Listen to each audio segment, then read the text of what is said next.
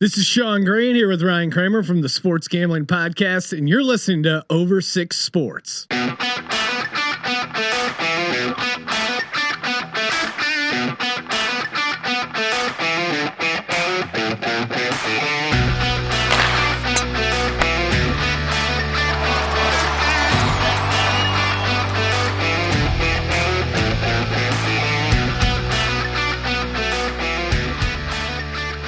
Good evening, fans of the Over 6 Sports Podcast. It is your boy, Zach the Bandit Burke, and unfortunately not with me today is Cam the Turf King Charlton. He's busy. He's got some stuff on the go right now, so he will not be a part of this episode. So I'm going to be flying solo. That is, you heard that correctly. I'm flying solo on the Over 6 Sports Podcast for the first time. And yeah, we're going to try to put together a good show for you. And, I'm trying to put together a good show for you. Next week we are off. So we have a week off next week. I will be out of cell service. I'll be out of reception. I'll be off the grid. You won't get to hear my beautiful and or terrible voice, depending on your opinion, on the airwaves. You only hear that voice on the airwaves next week. So, I know Cam's off today, but I still wanted to come out, release the episode. We don't want to leave you guys too long in between episodes. We don't want you to forget about us. As small as we are as a podcast, we still, we appreciate everybody who listens on a weekly basis and want to keep pumping out content for you. And, there's lots to talk about. Really, really excited for this week because we do have the Sports Gambling Podcast coming on the show today. Kind of alluded to that last week, but they are officially coming on the show. So that's going to just be in a little bit. Love Sean Green, love Ryan Kramer off the Sports Gambling Podcast at Gambling Podcast. If you don't follow them or haven't listened to their podcast, definitely give it a listen. Definitely give them a follow on Twitter. Definitely worth your time if you are a fan of sports gambling, which on this show we are, but just in sports in general. So I just wanted to kick off the show just by, as I said, just shouting out my boy, the Turf King. I miss you, buddy. The show is not the same without you, but as I said, we strive on. But I just wanted to give out a shout out to kind of half of the show, the Turf King. We all love the Turf King, and we cannot wait in a couple weeks to be back on the show together. So lots to get into. My goodness, since our last podcast, usually we go through our headlines and stuff, and I mean, there's been a lot kind of going on in the Olympics. So I think that's kind of where I want to start. So the big news from today, from this morning, Andre DeGrasse wins the first gold medal for Canada in the 200 meter dash, I guess you could call it, 200 meter race. And that's the first gold medal in that race since 1928. Shout out to Andre DeGrasse. Just a stud, man. This guy gets a bronze medal in the 100 meter. There's a really cool pic from 2016 in Rio where, Usain Bolt obviously won the 200 meter. That's not a massive surprise to anybody, but there's this picture as they kind of cross the finish line. I think it might've been in the semifinal heat. I don't exactly remember what heat it was, but he's kind of pointing at Andre and just, kind of as if to say, hey, this is the next guy. This is the guy coming up. And he was right. I mean, Andre ran a really, really good race. And what I find fascinating as a fan of, and we talked about this last week, just watching sports that I don't watch.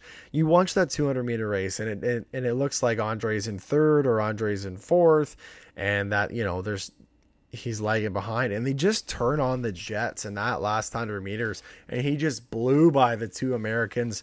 And when I say blew by, I mean, he, won by a tenth of a second or something ridiculous like that. But, and that sport, it's blowing by, and he did, and it was really, really good to see. That was this morning. Today is Wednesday, August 4th, whenever you're listening to that. So that was this morning. Awesome to see. I got to talk to his family, kind of via that Skype, that Zoom feature that they have. Give me 1 second. Just going to crack the classic over 6 beer here. Ooh, that's a good sound. Um, yeah, so I mean, he got to talk to his family, and his kids and all that kind of stuff, and wish them, said have a good day and that kind of stuff. And you can just tell by his interview how much he, kind of means to obviously his family, but just to overall Canadians in general.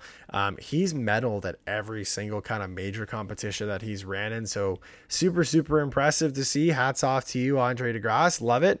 And not only that, I mean, keeping with the Olympics, Penny Alexiak wins her 7th medal to become the most decorated Olympian in Canadian history.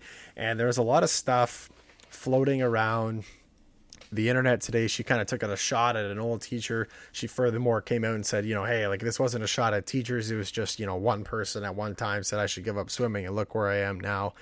And good for her, man. I mean, it's no,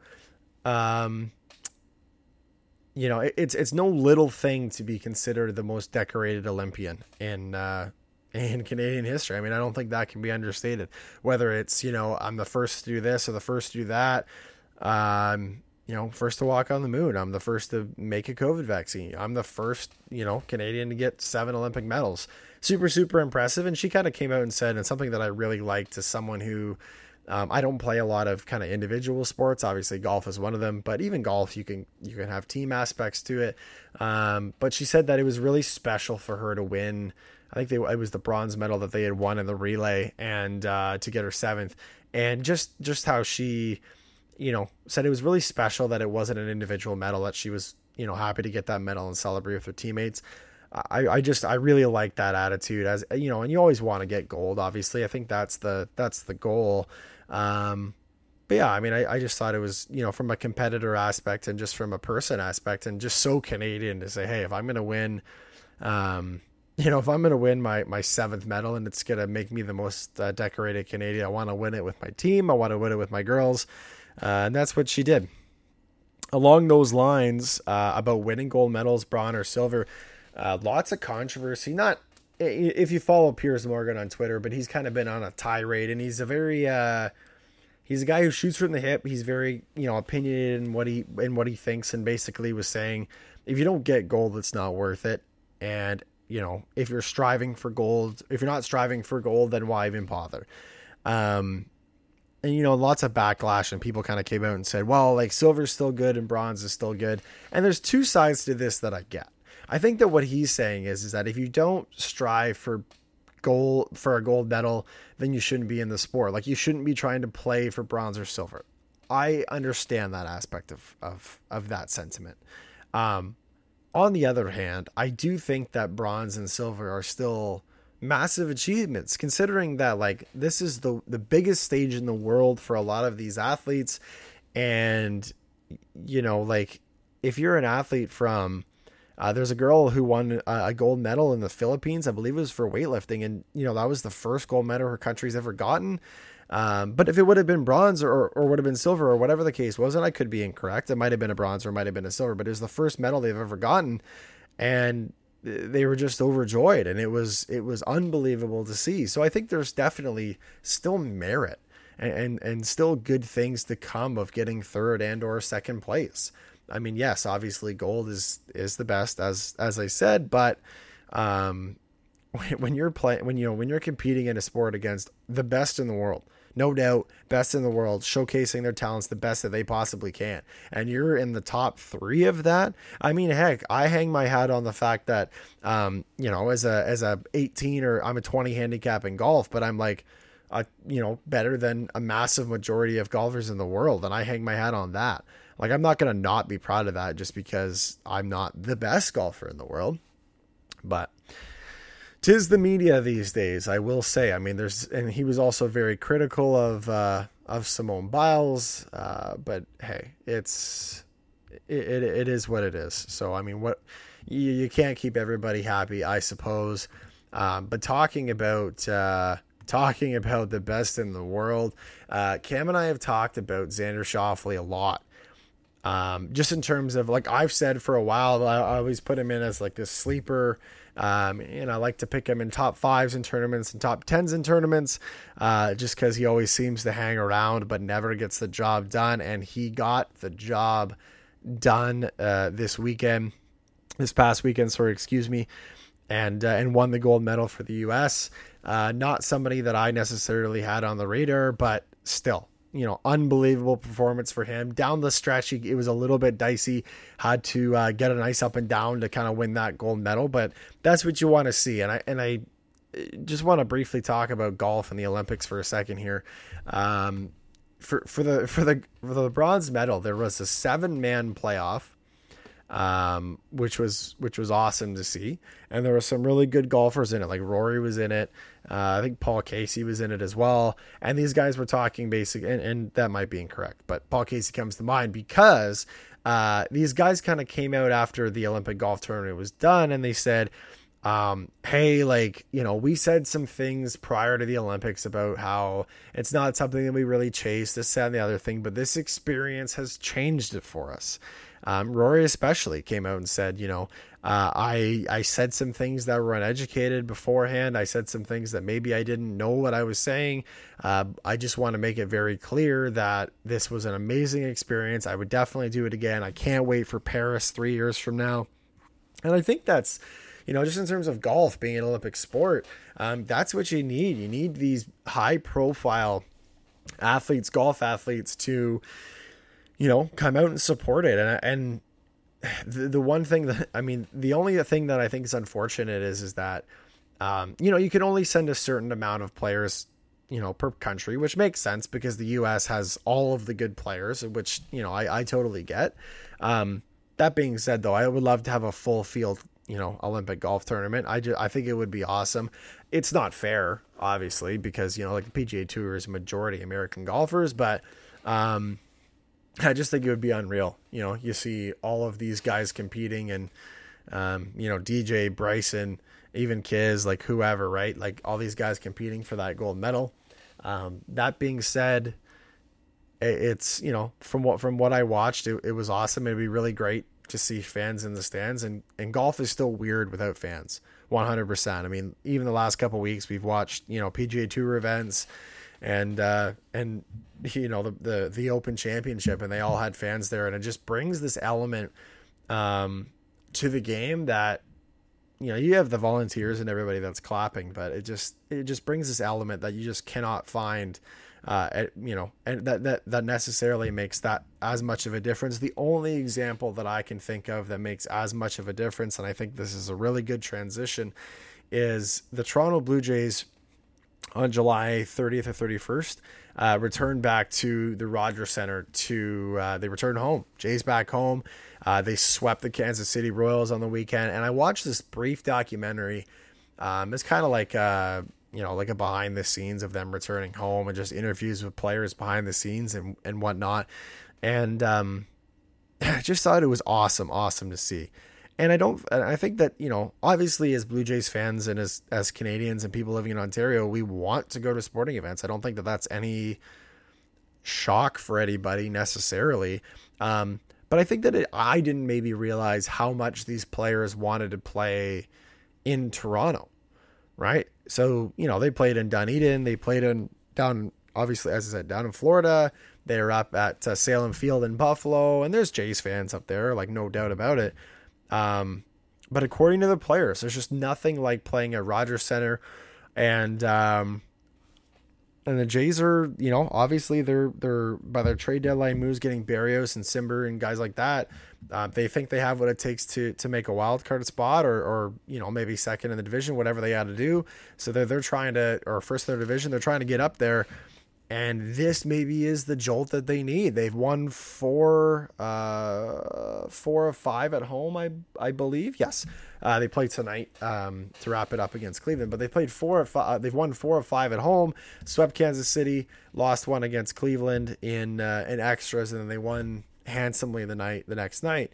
So I feel like it's all starting to come together for them. But I just look at that quote that Charlie Montoya did. They're talking about their opening ceremonies, and he's like, I just wanted to win the game. I cared so much. The opening ceremonies basically had me in tears. We've missed the fans so much. So as much as as much as we've missed the Blue Jays and we've missed watching MLB baseball in Toronto and at the Rogers Centre and in Canada, it's pretty evident to me that, and by these interviews, as I'd said, that these guys equally were excited to play in front of us and absolutely relished that opportunity.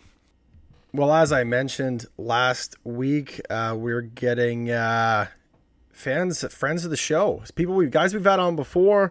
Super excited once again, and as always, to have them on the show. And it's Sean Stacking the Money Green and Ryan Real Money Kramer of the Sports Gambling Podcast. Gentlemen, thank you for joining Over Six Sports once again. What's happening? Thanks for having us. Yeah, happy football season. Happy football season. We wanted to get you guys on. I know we had you on, I think, I don't know, 3-4 months ago, but hey, love the crack of the beer. This is what we do on Over Six. I love that. I've got my Canadian beer here set up. But we had you guys on a few months ago. We talked a little bit of football. This was after the Super Bowl, but we wanted to have you kind of back on to kind of premise the upcoming season. I know that you guys cover pretty much everything from sports racing, hashtag Medina Spirit, my boy. Oh yeah. No controversy there whatsoever though. But yeah, like this is kind of our wheelhouse. This is your guys' wheelhouse. So I just wanted to start off with this, and either of you can kind of answer, which is there more misinformation about right now on the internet? COVID-19 or that Tua is a bust? Which one is more misinformation? Definitely Tua is a no. I mean it's I guess neither, or I guess I would go COVID because the Tua is a bust stuff is that's just good science. It's factual reporting. Yeah, I mean Tua again. We'll see when the pads come on. Again, I'll happily come on the show if Tua has an MVP season or even an above average season. I will happily admit I was wrong, but. You guys, hopefully Deshaun Watson's legal situation resolves itself. You guys can get a quarterback. Well, this kind of leads into my next question then. Is like, and you and I have kind of, Sean, you constantly post on Twitter about Tua. I like busting Tua's chops. Well, and I also have to defend my boy. I mean, you'd expect nothing less. I mean, this is like exactly. On your guys' show when you shit all over Danny Dimes and Kramer comes off the top rope. Basically saying this is like, what are you talking about? So my follow-up question to that is, Sean, what do you then consider a successful season for Tua? Like, all jokes aside, all that kind of stuff aside, obviously last season, not a ton of success. You know, he didn't throw a pick for the first couple games, but he also got pulled in some games. So in your opinion, and Ryan, feel free to chime in as well. What's a successful season for Tua Tagovailoa and the Miami Dolphins this season? Nailed the pronunciation, by the way. Yes, he did. I just go with Tua because I probably can't get the whole last name right. We're polite in Canada. We get names right. I would say first off, you have to get to the playoffs because the Dolphins have a good roster, good coach. So if he doesn't mess that up and helps them get to the playoffs, I think that matters. But really for Tua, it's the yards per attempt. So I'll say if he gets like 7.5 yards per attempt, if he can get his like season long average up that high, that means they're having a pretty good season. And even his touchdown interception ratio isn't. It's, you know, like last year was 11 touchdowns to 5 interceptions. That's good if he can stay on that pace.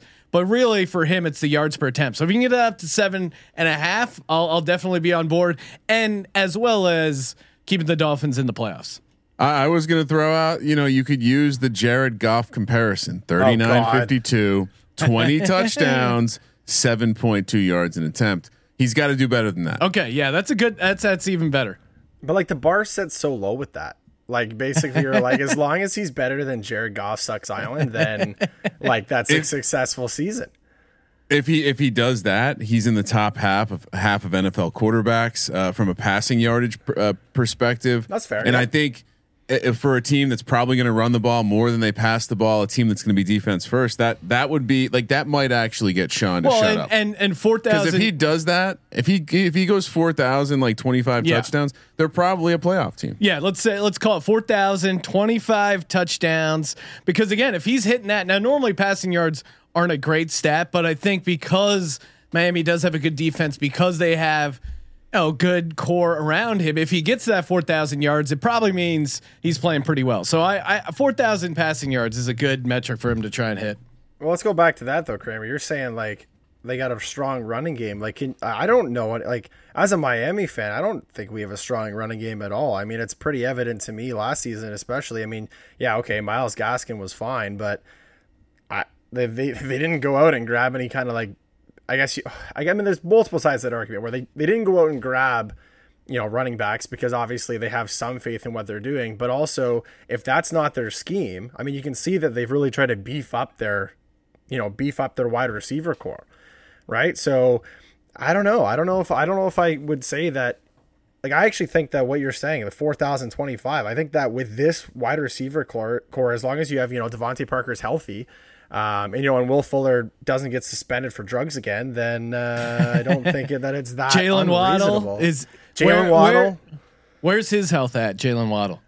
I think he's fine. I don't know. I mean, he's definitely doing better than Carson Wentz is right now. That's for sure. So does that? That's something we can definitely agree on. Yeah, I mean that kind of leads into my next thing is like so this latest. I mean, Sean, like the fact that he's now on the Colts. I mean, number one, there has to be some relief for you as an Eagles huge fan relief. That's not on your roster, right? Yeah, no, totally. And I don't want to dance too much on the Carson Wentz Colts grave. Sure you do. Yeah, you absolutely do. Get out of here. I'll pretend that I don't. But I mean, really, for me, it's just thank God we don't have to deal with this. Thank God. Now I can just look at training camp reports and it's Jalen Hurts, they're playing his playlist and he's throwing darts and moving around the pocket and they're doing some RPOs. I love reading that stuff versus this 5 to 12 week timeline window. If you're a Colts fan, and I don't know if Carson Wentz was born on some, ancient Indian burial ground where he has this curse, but how does this mysterious foot injury comes out of nowhere. Apparently he's had for years. And then they're all pro guard Quentin Nelson, who is just a stud, a beef of him, just like a beefy O lineman who dominates. He comes down with the exact same injury days later. This team is snake bit now that they have Wentz. Everyone makes their own deals. Okay. We don't know what kind of deals Carson Wentz has made, and we don't know with whom he's made them. So he wouldn't deal with the devil, Ryan. He's not that kind of guy. The pendulum's swinging pretty hard. Maybe he's covering something up. Man, I just look at this and just say, like, I actually think that he is the highest paid quarterback in the NFL. Carson Wentz is on a dollars per game basis. He's the highest paid guy. He plays 2 games a season. And not only that, I mean, is this kind of the end, in your opinion, both of your opinions, is this kind of the end of the Carson Wentz as an elite quarterback era? Because he's been hurt.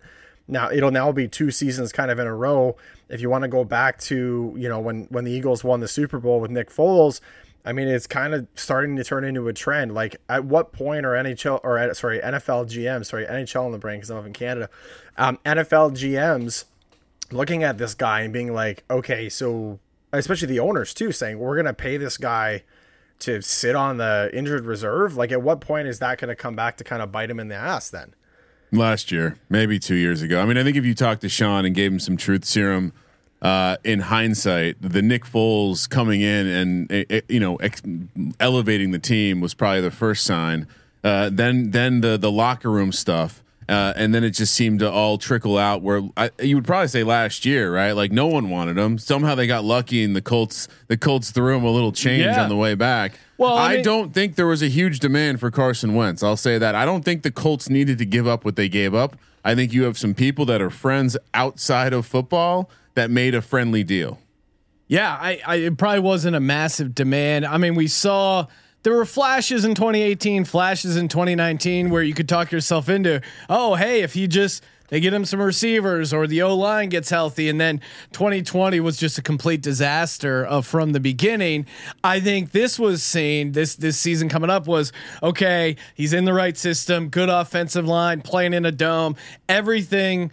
I mean, really, if you're an NFL quarterback playing in Indianapolis, like the way they had this team set up, pre Quentin Nelson injury and pre left tackle issues, that was a very desirable place to play. But now like his season is clearly going to be messed up. He's not going to play week 1. He's going to have this injury dragging on, and it's going to mess up the flow of his entire season. Maybe I think he probably gets this season and maybe one more with the Colts. But I also think he's a candidate to retire early and pull an Andrew Luck and just say, hey, I'm just going to hang out and hunt ducks. I'm tired of getting injured. I wouldn't be surprised if he pulled something like that. So I think maybe he has one more year with the Colts after this, but even that it feels like he's on borrowed time. It begs a grander question of just the millennial in general. Will we see players looking to play long periods or just get enough money to do what they've been coached to do their entire life, which is be free and get in touch with themselves? But why wouldn't you though? I mean, if you're getting paid that amount of cash, I mean, I look at guys just for an example in the NBA, like Kyle Lowry, our boy from the Toronto Raptors, near the end of his career gets a 3-year deal with Miami, $30 million a year. There's certain players obviously who play for the love of the game, and then there's obviously other guys who are just like, hey, give me my signing bonus, give me my $4-8 million. Because you got to remember, like a lot of these guys are coming from areas where even $4 million, $8 million, like this is money that is life-changing, not only just for them, but for their families. Right. So to be clear, 4 million would be life-changing for me as well. Yeah. Maybe 8 million for me, but, yeah, I did do pretty well in a DraftKings contest years ago. I did hear that episode. Who was the? No, it's already there. Who was the guy again that cost you the money? Didn't you win? Like, was it $750 you won? Scott Tolzien. No, I won right. $200,000. $200,000. I was winning $1 million until Scott Tolzien threw his second pick 6 of the day. Again, Scott Tolzien played like 6 games in the NFL, and happened to cost me $800,000 in one of those 6 games where he was a starter. Not that I'm bitter about it. Was it your boy Jong who got the memo for that? Was that I did remember seeing that on your Twitter, and I was like, man, this guy's choked up. Yeah, it was great. So screw Scott Tolzien. And yeah, you're right. I mean, when you have life-changing money, some of these players handle it well and some don't, and some kind of lose the eye of the tiger. And again, as much as I find him annoying at times as a guy, you really have to tip your hat to Tom Brady, who's 44. No other NFL player is 40. And again, he's probably on some crazy blood spinning stem cell type treatments, but the guy's still playing at a really high level at the quarterback position. It's just kind of insane. He's got a little bit more of the juice than Andrew Luck got. Yeah, exactly. Man, if you go down to Vegas or down to Circa down in Vegas and you get those little buses that just boost you after your night out, that's what Tom Brady's getting on a daily. Except for they're not just filling with you fluid. He's actually just replacing the entire blood in his body. He's got like multiple people lining up to give Tom Brady blood. So then, just in terms of the Colts, so there's rumors obviously about Nick Foles going to the Colts. I just want to briefly touch on this because 2 things. The first one being like, is that a nightmare for Carson Wentz at that point? Like, does that bring up flashbacks of like, man, like this guy came in and I know I was hurt, but he kind of like stole the shine off of me. And number 2, does it actually help the Colts at all? I mean, I would imagine it's just like a girl. You don't want to follow a huge dick, and so when the huge dick comes back into your life, coming back in town, you're in trouble. And you can't. The Colts can't trade for a quarterback, one, because then they're already showing they're losing faith in Wentz. Yeah.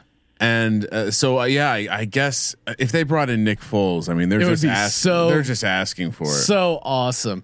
I don't think they're going to do it. I mean, Frank Reich is good friends with Wentz and actually really good friends with Foles, which is the weird thing. And Foles played really well in that Frank Reich system. I mean, we saw what he did in Super Bowl 52. He beat fucking Tom Brady. So you could really talk yourself into the idea of, is he a step up from Jacob Eason? Yeah. Is he a step up from whoever else they got? Yeah, he is. I mean, again, Nick Foles is Super Bowl champ. He's honestly perfect for Indianapolis if Quentin Nelson was healthy and if they didn't have that hole, because they kind of coming into the year, Indy had a really good offensive line, but the Nelson injury does change it. But if they had that line they had last year that gave Phillip Rivers a ton of time, like that's the kind of team Foles thrives on, where he has a ton of time and he's actually a warm weather quarterback. So you put him in a Frank Reich offense in a dome where he has plenty of time to throw. That is like the Nick Foles trifecta. And yeah, I think he could be successful there. I don't think they do it just for the optics of it, and they don't want to piss Wentz off. They have so much invested, but I mean, it makes too much sense. So who has more time in the NFL then? Carson Wentz or Tim Tebow? Oh, wow. Great question. Oh, Carson Wentz. Yeah. They're pot Come on. But I just like that it's gotten to this where we're actually debating this question. Yeah, I think Urban Meyer, we'll see. Again, if he's Tebow making the actually roster, ends up man. I'm telling you. I think he makes maybe the I think the practice squad is a great place for Tim. He's going to be a part of the locker room. He's going to be on the plane, that kind of stuff, but he's not actually counting against your roster. If he brings in a guy who hasn't played in the league in 9 years for your third string tight end and actually puts him out there, that is crazy. Tells you everything you need to know. Well, and maybe he gets some look at quarterback. We're hearing rumors of Trevor Lawrence struggling a little bit in camp. That would be surprising insane for a young guy, though. I mean, I mean, this has been Tua's problem, right? He's just new. He's just learning the systems, that kind of stuff. I would not be shocked to see. I actually have a bet with a buddy. I think it's that Tebow makes the team. I think I've got like a 2-4 or a 24 pack of beers that he makes the team. I'm feeling pretty good about that bet right now because he's looking good in camp. What do you have qualify as making the team? The 53-man roster? Because that's a good question. We actually didn't. We did not define that. But if he's still, I would phrase. I think it's this way: if he's still in the NFL, because guys get released left, right, and center all the time, and it's like on the road. See you later. If he's getting paid by an NFL team, he makes the team. That's how I view it. Yeah, that's fair. Because I think what happens is they hold him till the final cut date. He passes through waivers. They're not going to guarantee his $1 million salary. That I would be shocked about. Well, that's what happens, right? If he gets practice squad, you get like $5,000 a week. Oh, I'm saying if you make the team straight up, yeah, your salary the first goes 53. But the jerseys guaranteed. He would sell. The jerseys, the hype. You can still sell jerseys on the practice squad. Yeah, I guess, but I mean, I look at it like look at the platform this guy has. This religious, like almost cult like social media following where like the fans of Tim Tebow know no bounds. Like this guy's playing AAA and they're like, this guy's going to the MLB, he's going to the big show, and he's kind of finding himself in the same position as in the NFL right now. So, but the one thing I will say about the NFL as opposed to the MLB, the NFL is not afraid to put circus clowns on the big stage. Ask Johnny Manziel how that worked. I know that he's a Heisman winner or whatnot, but they kept him around at the game a long, long time. It's pretty evident that he wasn't there, right? I'll say this: they have two guys that they've committed actual money to, and a guy they drafted in the 5th round. So maybe Tebow has a shot.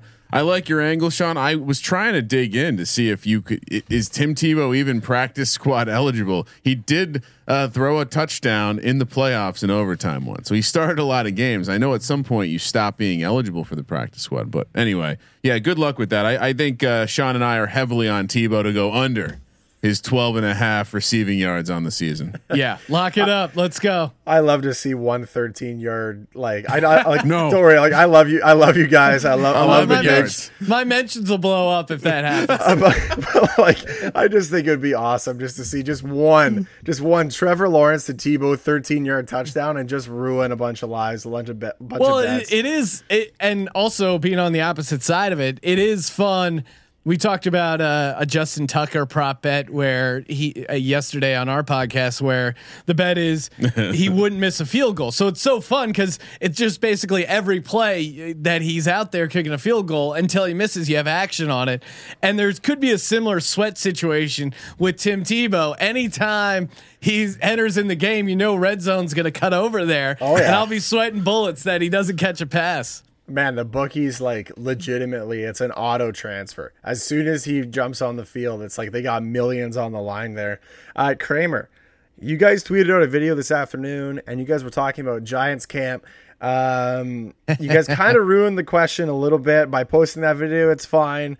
I was going to ask Kramer, how do you actually feel about fighting in camps?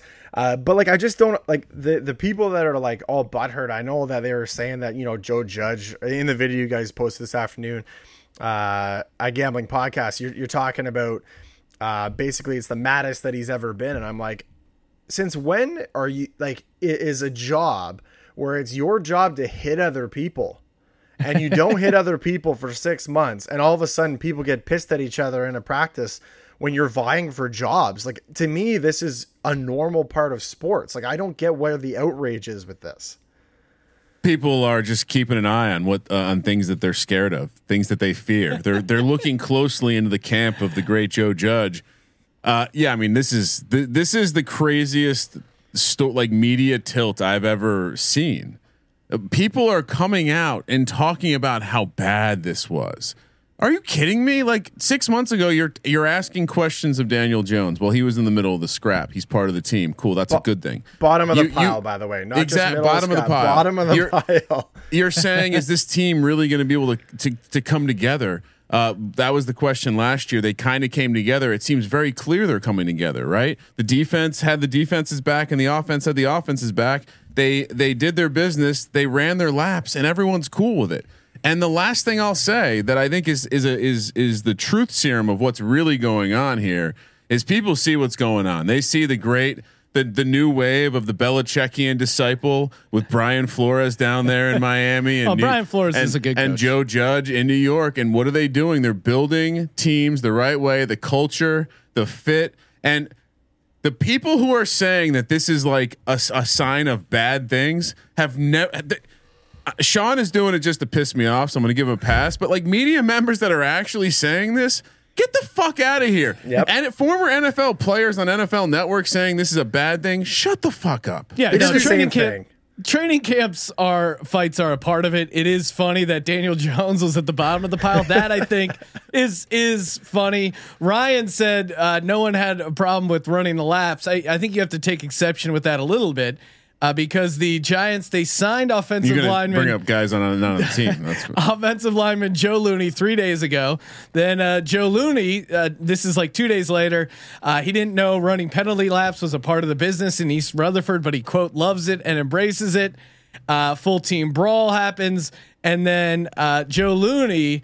3 days later has decided to retire.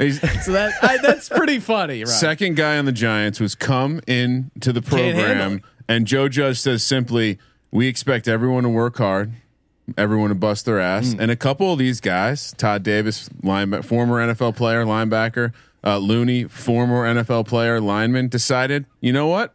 This isn't for me anymore. I'm not willing to put this much into a team. So again, be scared, because this shit's coming together in a real way. I'll tell you what. So what you're saying is that these guys coming in, they can't handle the heat of the courtroom because Joe Judge is in session. Yeah, I mean it is. It's whatever you just said is perfect, but they can't handle the rules of the courtroom for sure.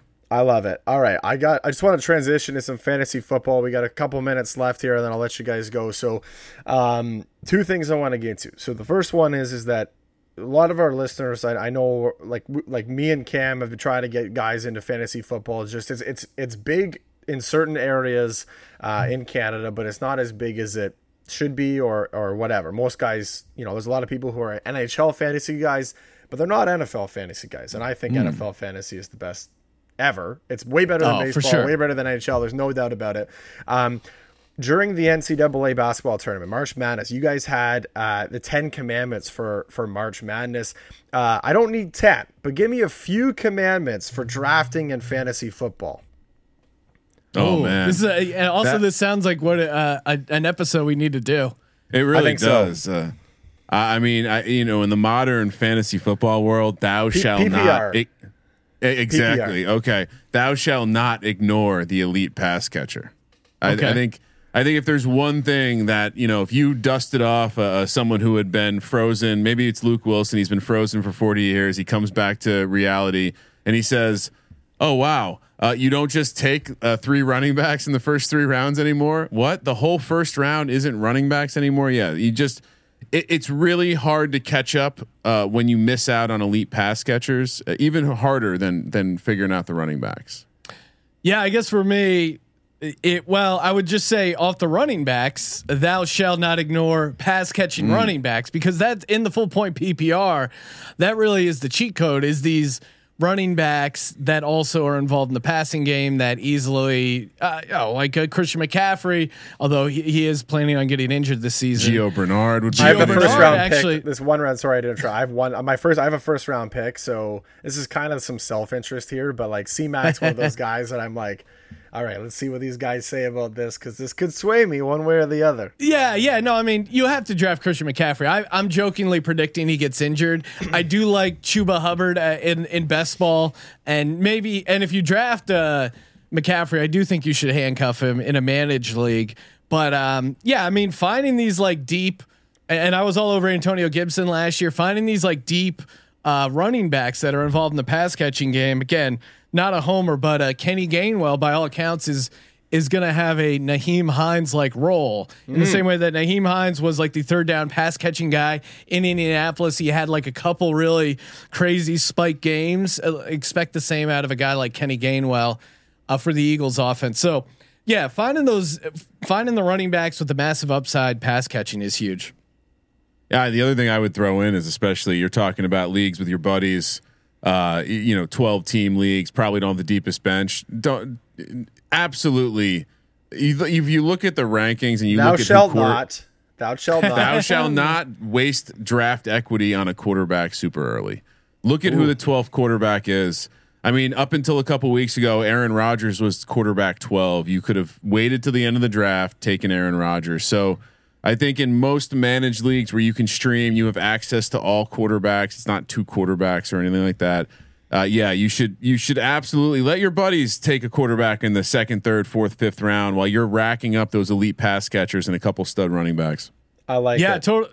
Yeah, and I think off that too. Obviously, with best ball, the strategy is pretty different, because in best ball we have been taking the quarterbacks a little bit higher, but it's kind of a different formula where you need to draft 2 to 3 quarterbacks because you're playing the best one every week, and so you don't want to get screwed there. But to Ryan's point, managed leagues, you can really wait. I would still get one of the elite runners.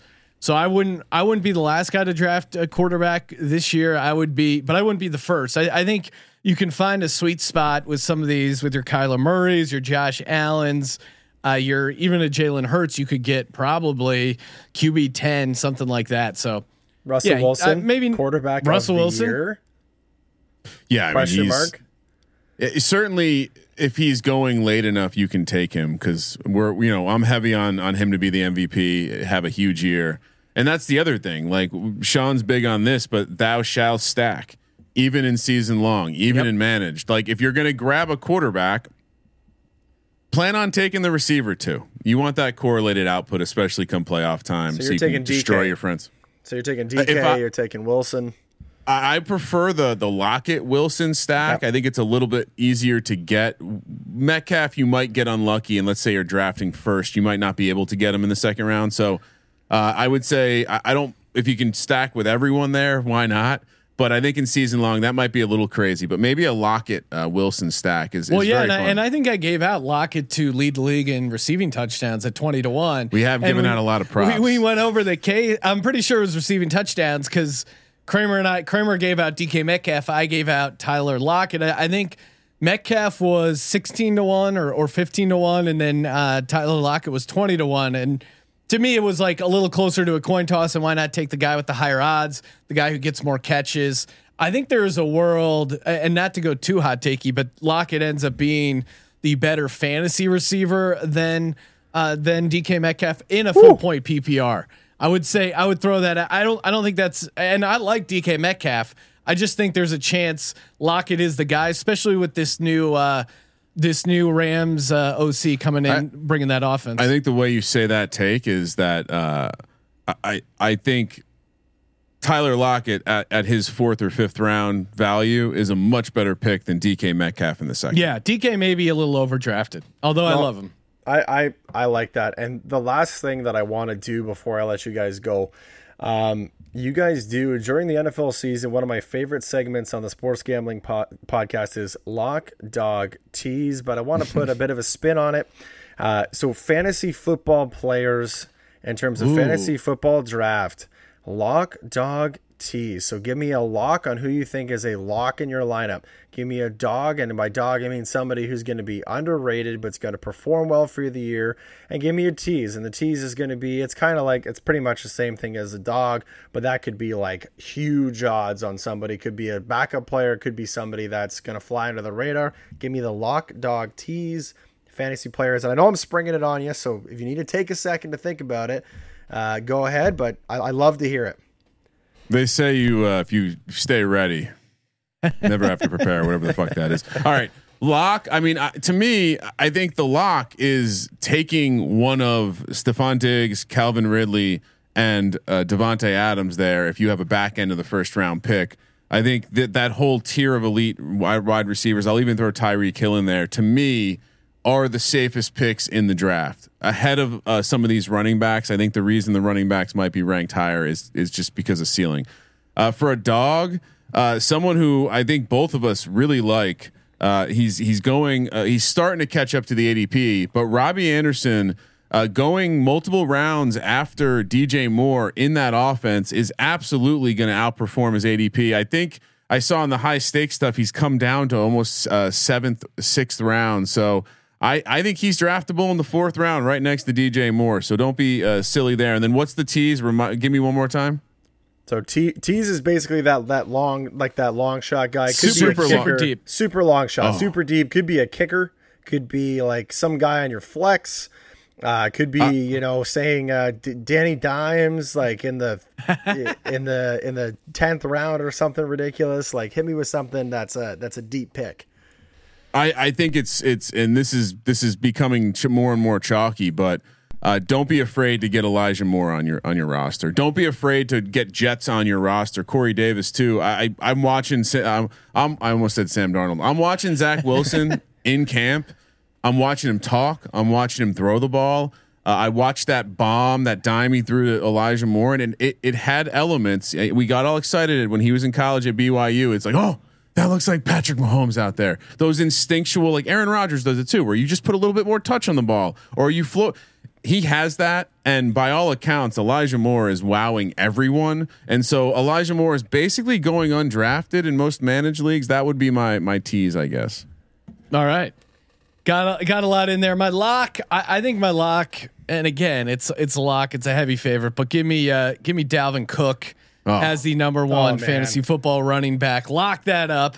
I think he's going to have the workhorse role and just kind of like a can't miss guy in the 1st round. My dog, I'm going back to it because Miles Sanders. Now I think last year he was overdrafted at the end of the 1st round, but this year where he's getting drafted in the 4th round, I think he's slid too far. So I think he's in that dog wheelhouse. And then my tease, my super deep sleeper relatively, as far as a guy that you've heard of, I'm going to go JD McKissick out of Washington. I keep coming back to the Antonio Gibson and that turf toe.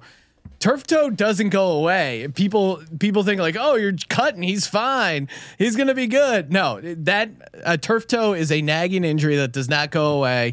And JD McKissick had 80 catches last year. Guys who are that productive are going to be a part of the offense. You don't just write them off the next year. And I think he has, if Antonio Gibson somehow re-aggravates it or is limited, I mean, JD McKissick could be like a top 5, top 10 fantasy football running back. I know that sounds insane, but in full point PPR, I think that's like his ceiling, and he's probably going undrafted in your 12 team league. I like and it. And holy crap, Heineke is getting a little bit more of the snaps than I think people expected with Fitzpatrick coming in. And so if Heineke ends up being the guy, back to Sean's point, like I love his pass catching floor there. And also too, I know instinctively just watching Ryan Fitzmagic when he was balling out for the Miami Dolphins, one of the best quarterbacks they've had in Miami for a long time. Okay. Come on. When he was doing that, in like watching him and watching how he just knows how to throw the ball deep down the field, my question was, he doesn't check it down to the running backs that often, but if you look at the actual numbers, he throws to the running back a decent amount of time, like more than you would think just by watching his game. So I think that is in the realm of possibilities. Another tag for why I like McKissick. There you go. I like it. Well, thank you, boys, for those picks. I know I sprung them on you, but this is the beautiful thing about this sports gambling podcast is they're always prepared. No matter what you throw at them, they're always going to come up with some fire takes. Last thing, as I said, before I let you go, it's not a question. I asked you a question before I let you go, but the take on the 12-1 to Texans, by the way, I couldn't figure out how to tweet this because I just there was nothing else I could say. But like, I don't know what odds you'd have to get me for them to go to have a winning record. 12-1 is not enough. 25-1, 50-1, 100-1. That team is a dumpster fire, and you cannot. There's nothing that you can say I don't believe that convinced me that they're going to be a 500+ team this year, and they're definitely not making the playoffs. I just think it was outrageous. But I mean, hey, that's what you guys got to do, right? It was all about extracting value, but yeah, I mean, look, I think it's a long shot, but I also think what do we say is more powerful than anything week to week betting in the NFL? The power of belief and the power of no one believing in a team. I have to imagine you're like everyone else and said, that's a stupid fucking bet. That's a dumb bet. There's no value there. Well, that's going to drive the value up. So, well, then I'll bet on it. Then I'll bet on it. So when it gets to 20-25-1, then maybe I'll, put a couple bucks on it. But they were a dumpster fire last year and they won 4 games. Somehow. Little positive regression. We're not far off. That's why it was 12-1. I was with Kramer in that I think we gave out at 4-1 or 3-1 Texans not to finish in last place, and that to me is a much more realistic bar and payout, and that's still pretty juicy at 3-1 or 4-1. Like you realize they got to go 9-8 to get a positive season, right? Like 9-8. Miami went 10-6 last year and missed the playoffs. These guys got to go 9-8 from a 4-win season. That's a huge jump. Well, it's like 200%. I also do think. If you like that take, honestly, David Culley to win Coach of the Year at 100-1 is probably a better value, because if this Texans team wins 9 games, they might and would maybe sneak in the wild card, that extra wild card spot. That to me is maybe the better way to play it. That's a handcuff right there. Like exactly. if you're gonna bet the 12-1, talking about handcuffing fantasy picks, that's when you got a handcuff 12-1. David Culley, Coach of the Year. Yeah, yep. I love it. Well, boys, I appreciate, as always, you guys are coming on. You could find to the Sports Gambling Podcast on anything you can get podcasts on, and on Twitter. Super entertaining. Love their content at Gambling Podcast. Sean, Ryan, I appreciate it as always. I'm sure that we'll try to get you on down the road, probably 6 games into the season somewhere there, so that we can get a little bit of Eagles and Giants fighting going on. It's either going to be all rise or whatever the opposite of that is. So. Can't wait. As I said, boys, really appreciate you coming on, and we'll chat down the road. All right. Cheers. Take it easy, man. See you later. Once again, I just wanted to give a big shout out to the boys from the Sports Gambling Podcast. Love having them on the show. We will get them on, as I said, just at the end of that interview there in the future. And man, it's going to be just a wild NFL season. I love the NFL so much. My wife hates it, but every Sunday and Thursday I'm glued, and some Mondays I'm glued to that TV like no other. And I mean, Miami's going to be super exciting.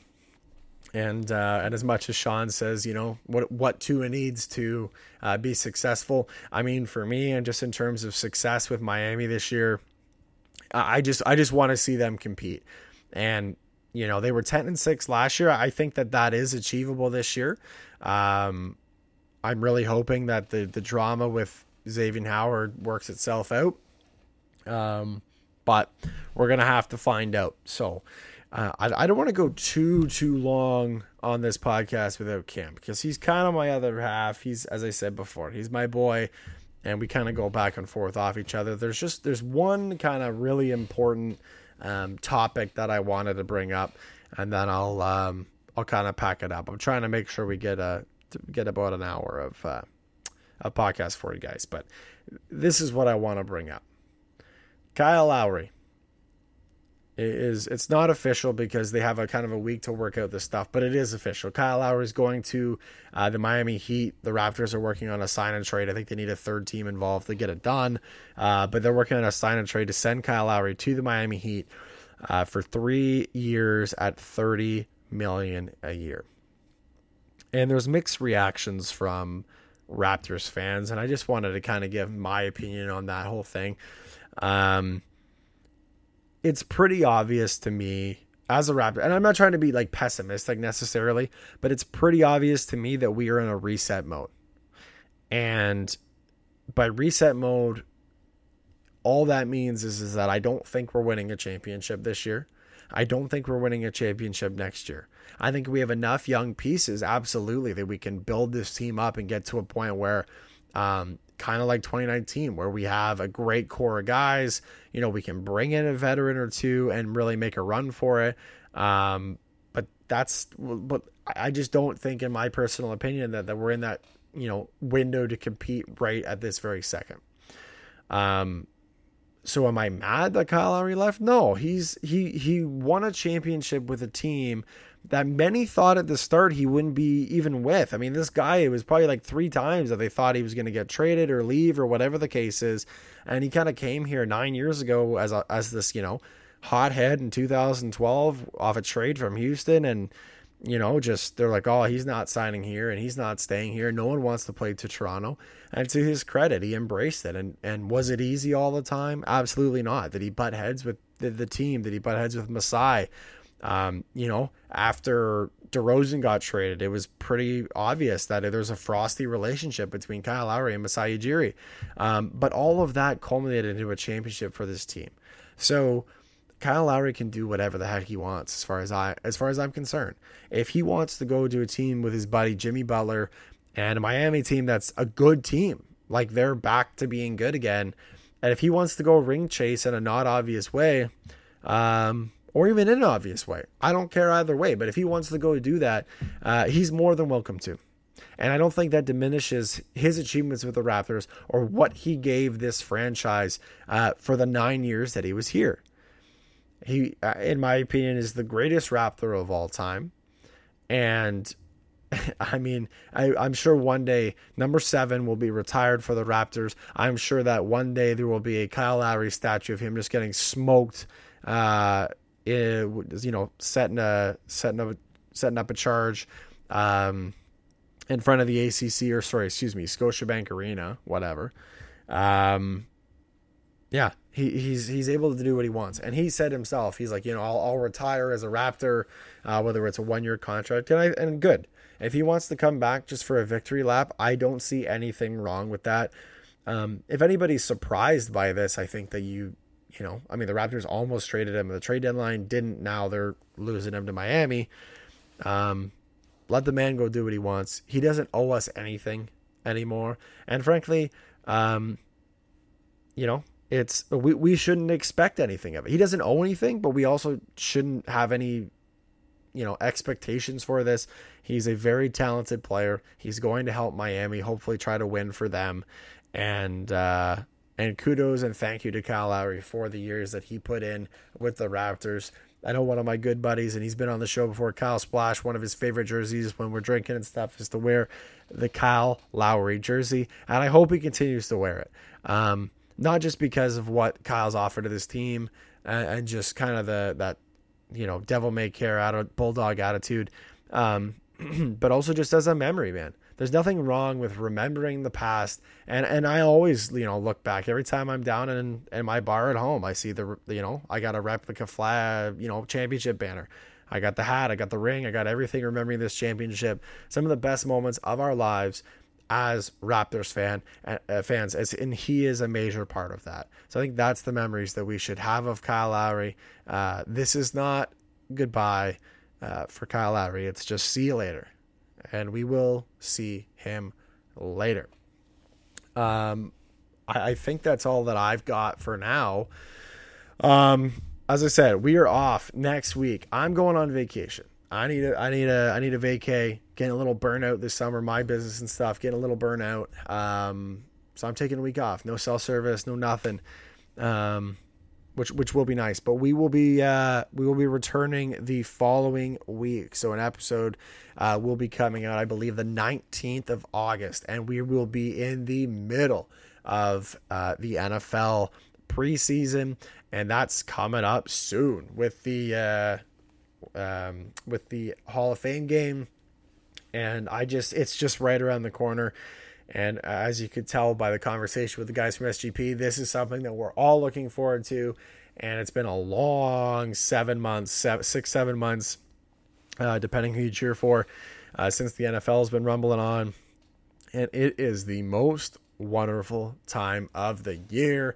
As always, you can follow us on Twitter at Over6Sports, at ZachBerg6, at C Charlton Turf. And for the Over 6 Sports podcast, I am Zach the Bandit Burke. And not with me, but with me in spirit is Cam the Turf King Charlton. Thanks for listening to the Over 6 Sports podcast, and I will chat with you next week.